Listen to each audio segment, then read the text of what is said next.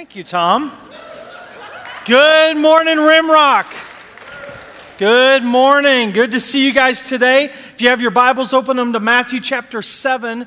We're in the home stretch of this series that we've been on through the Sermon on the Mount. In chapter 5 of Matthew, Jesus begins to redefine kingdom values and how God wants us to live. In chapter 6, he begins to clarify how we're to relate to God. And now in chapter 7, he's going to begin to give us some instruction on how we can interact with each other in light of the kingdom and in light of our relationship with the Father. And so I'm excited to get that started, chapter 7, today. I want to start with a poll. You know, polls are pretty important, or it seems, right? It seems like that's the only way that some people can figure out what the rest of us are thinking. So they take a poll. So we're going to do a little poll this morning. Not embarrassing, but just raise your hand if when I read a statement, if it's true for you, okay? That's simple. It's just this. You want to practice? All right, let's practice. Ready? Okay, some of you needed the practice. Okay. All right, here we go. Here's the poll. Here's the first question. Raise your hand if you've ever received encouragement from a phone call or a note. Anyone? Some of you. Very good. All right. Raise your hand if you've ever been comforted by a hug from a friend. Anyone? Some of us. Good. All right. Raise your hand if you've ever felt insulted by a harsh comment. Anyone? Okay, last one. Raise your hand if you've ever been motivated to change by someone's judgmental words. Anyone? Okay, a couple of you weirdos. Okay, good. Here's a question, right? Here's the question that I've been wrestling with for the last couple of weeks, right? Is judging always a negative thing? Is judging always a negative thing? I'm not going to answer it. So, but in our culture today, we hear phrases like, "Who are you to judge me?" Or, "Let him who is without sin throw the first stone." And sometimes those comments, those phrases are made, and it seems like by people who believe that there's no place for evaluating others' beliefs or values. Sometimes it's almost, it might almost be an indication that they believe that morality, that truth is relative. What's true for you isn't necessarily true for me. But I think sometimes that position or that thinking is reinforced even by today's text. So let's read it. If you got your Bibles or your apps, look at Matthew chapter 7. We're going to start with verse 1. Here's our text for today. "Do not judge," Jesus says, "or you too will be judged. For in the same way that you judge others, you will be judged. And with the measure that you use, it will be measured to you. Why do you look at the speck of sawdust in your brother's eye and pay no attention to the plank in your own eye? How can you say to your brother, 'Let me take the speck out of your eye,' when all the time there is a plank in your own eye? You hypocrite, first take the plank out of your own eye, and then you will see clearly to remove the speck from your brother's eye." So what's Jesus saying? You know, so many times when I read the Bible, I just want it to be very clear. And so I don't always look for this underlying meaning. I want to trust that the words that are written down are the words that I need to try to understand. So what is Jesus really saying? When he starts with "do not judge," I want to just kind of take that at face value. But I think that in our culture today, it's been a little twisted. And so I really think, as I've been thinking about this over the last 2 weeks, I want to explore it. I want to ask this question legitimately. What is Jesus really saying? it prompted a couple of other questions. One of the questions, and I think we have this misunderstanding in our culture, the question is, does sin even matter anymore? I mean, do our beliefs and our behavior, does it even matter? I think there's a definitive answer. Yes, it matters. Romans chapter 6, Paul writes, "What shall we say then? Shall we go on sinning so that grace may increase?" And he says, by no means. We are those who have died to sin, so how can we live in it any longer? Sin matters. If we're believers, we're to live in the direction of holiness. Can we ever be perfect and holy? No. But should we live in that direction? Yes. Sin matters. So that's not what Jesus is saying. He says don't judge because it doesn't matter. Sin matters. So what is Jesus saying? Is he forbidding us from addressing or even evaluating other people's behavior? I don't think so. No. Because in just a couple of verses, in verse 15, in this very chapter, Jesus says, "Watch out for false prophets.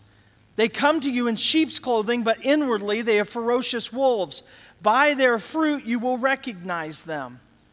So Jesus isn't saying just ignore all that. He's saying have open eyes, evaluate, see what is going on in other people's lives. You will see their fruit, the fruit that their life produces, their beliefs, their values, their convictions. All of that will come out in the way that they live, and we're to evaluate it.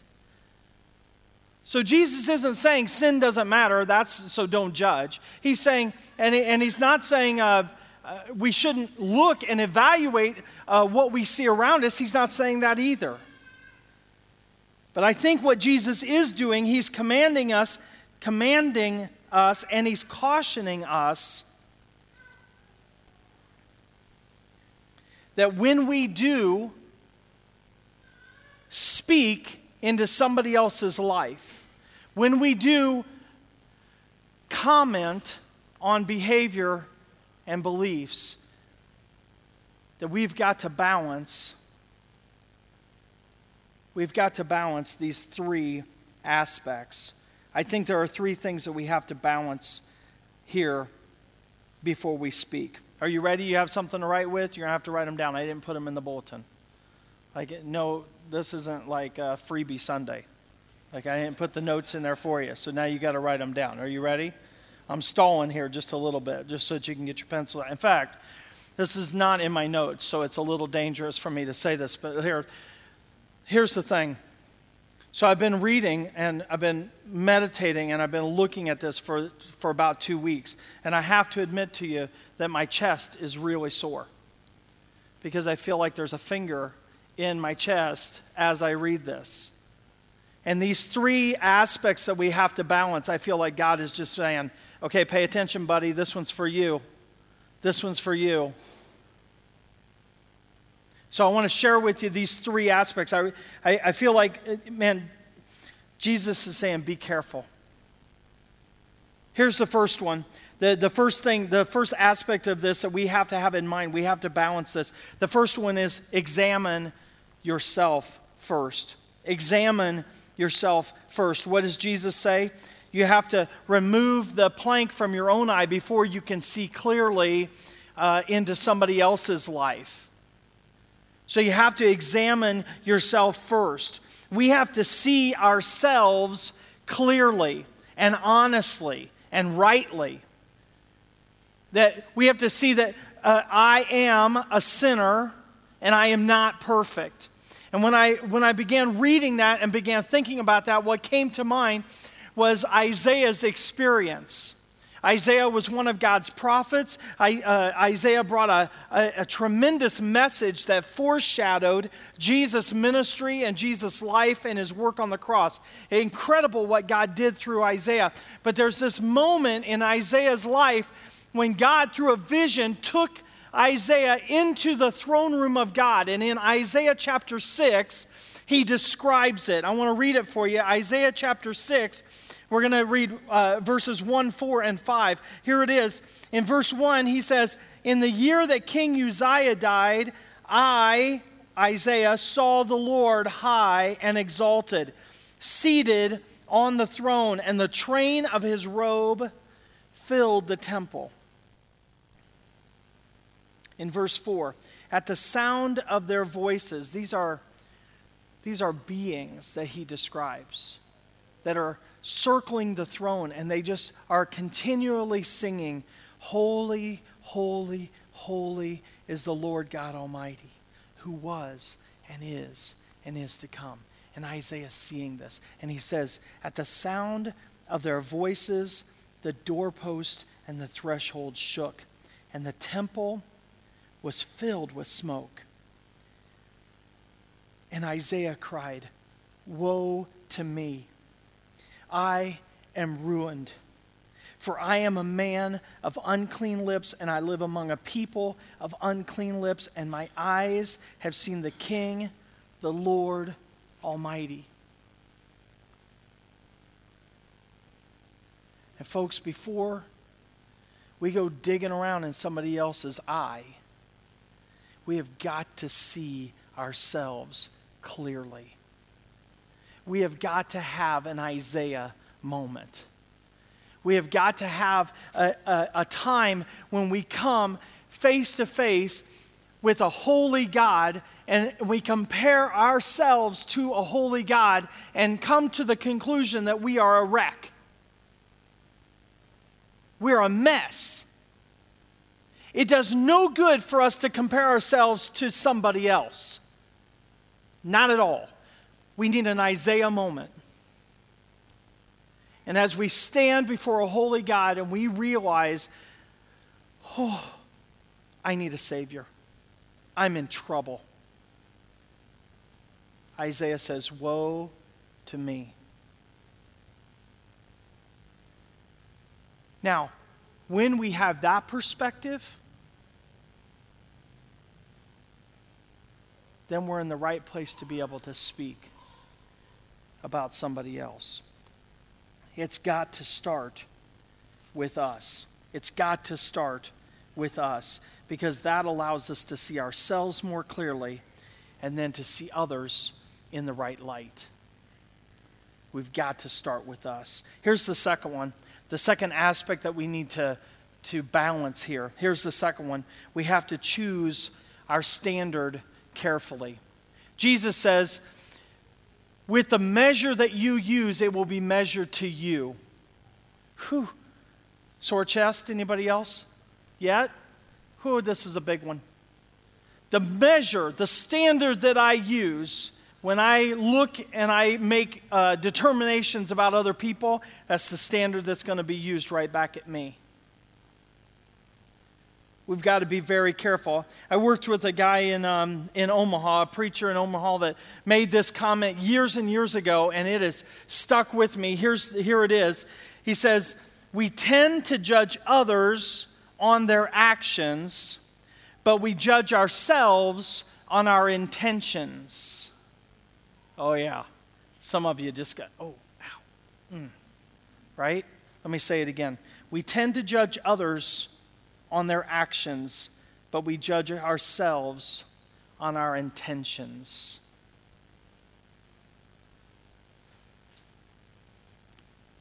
You know, I've been in the store before. I mean, I've been to a store. That's not earth-shattering. You guys will share this kind of experience, though. I've been in a store, and I've caught a 15-second glimpse of a mom with her kid. I haven't seen what the rest of the day was like. I haven't seen what the first 3 years of that kid's life has been, or the mother's life with that child. I haven't seen any of that. All I see is 15 seconds. And in that 15 seconds, I can make some determination about what kind of mom she is and what kind of kid that is. You know what I'm talking about? Now, in my 15 seconds of wisdom, do I have the right perspective to draw any conclusions? No. I don't have perspective. Who's the only one who has the right perspective to draw conclusions about other people? Who? He's the only one. Because he sees the whole thing, and he sees our hearts, and he knows the motives, and he knows the intentions, right? Only God is in a position to truly judge. I have to guard against that and understand that I need to be very careful as the standard that I choose, because I'll tell you what, as a parent, I've been right where that mom has been, and I've responded in a very similar way that that mom might have responded. But because I know my intentions or I know the backstory, I can justify it, can't I? I have to be very careful about the standard that I use, because that standard is going to be used back against me. And when I keep it in mind, it allows me to respond to somebody with a much greater measure of grace, because I don't know what's going on. Here's the third thing that we want to balance. This third aspect that we want to balance. We started with that we have to look at ourselves first in light of a holy God. We have to choose our standard carefully. Here's the third one. We want to comment when it's helpful to the other person. We want to comment when it's helpful to the other person. What this means is that we need to be, if we're going to speak, we need to be motivated by love, and we need to act in gentleness. We need to be motivated by love, but act in gentleness. Paul writes in Galatians chapter 6, he says, "Brothers and sisters, if someone is caught in a sin, you who live by the Spirit should restore that person." How? Gently. Even Paul is not saying, don't speak into that person's life, just ignore it, just let it go. He's not saying that. He's saying, but when you speak, do it gently. And we've got to balance these three things. We start with ourselves so we have a right perspective on who we are. We make sure that our standard is not unreasonable. And then when we do choose to speak, it's for that person's benefit. Why would we ever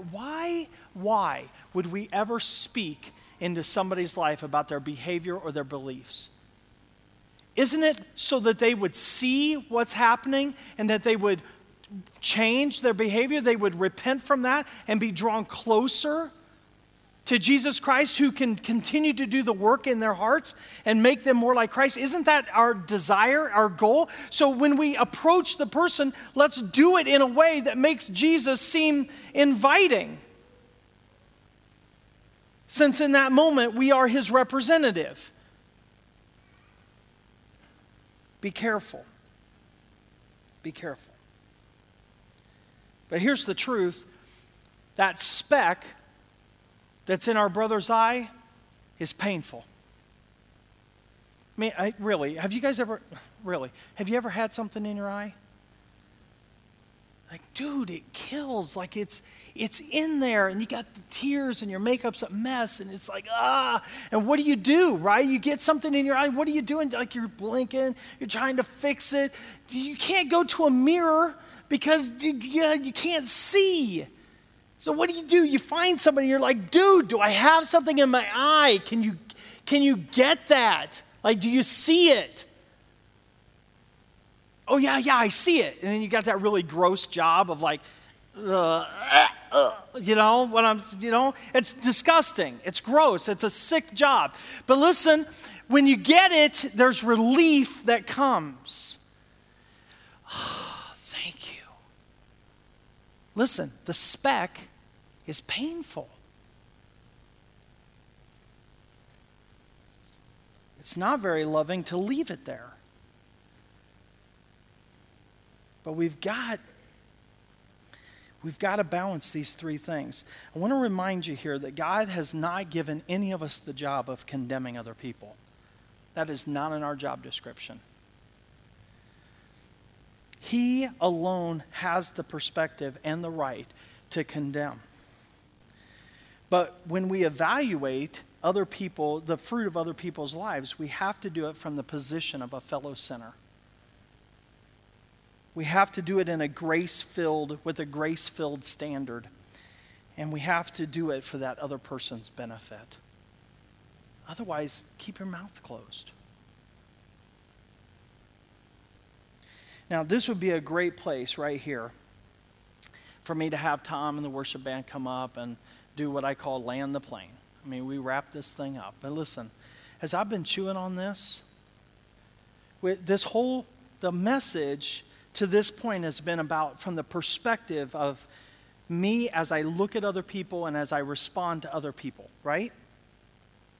This is how, if I'm going to speak into somebody else's life, the perspective is this is how I can do it. But I want to flip this because I don't think there's anybody in here who's never been on the receiving end of a condemning kind of comment. Harsh words.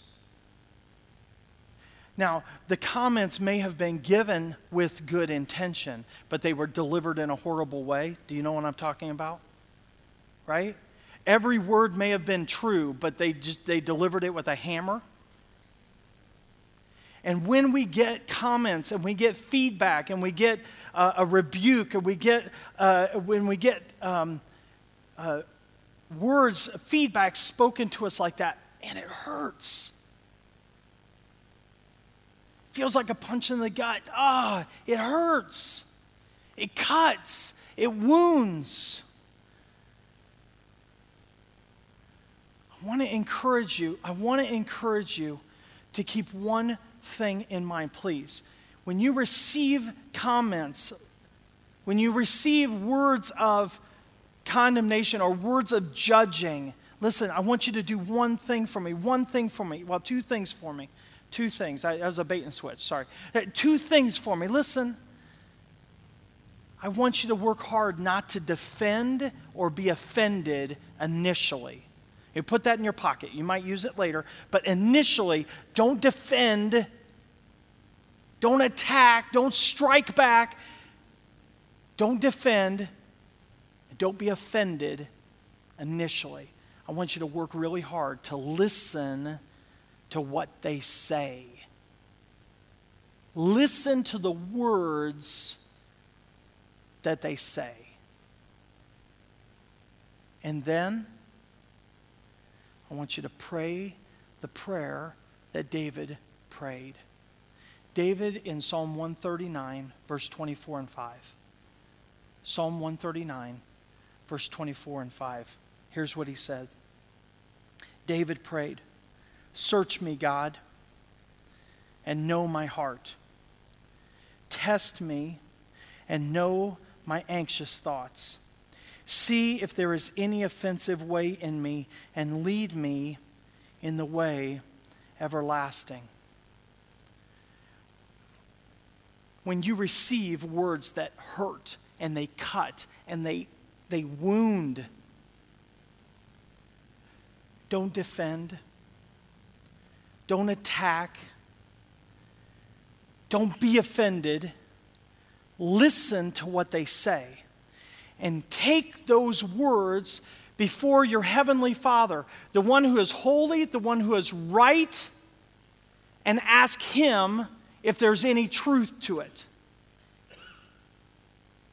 That's exactly what David did. He said, God, search me. I'm going to open myself up, look at me, and reveal to me if there's anything that's black, anything that's nasty, anything that is sinful that might stand in the way of me being with you. Is there anything that you see in me? And then remove it.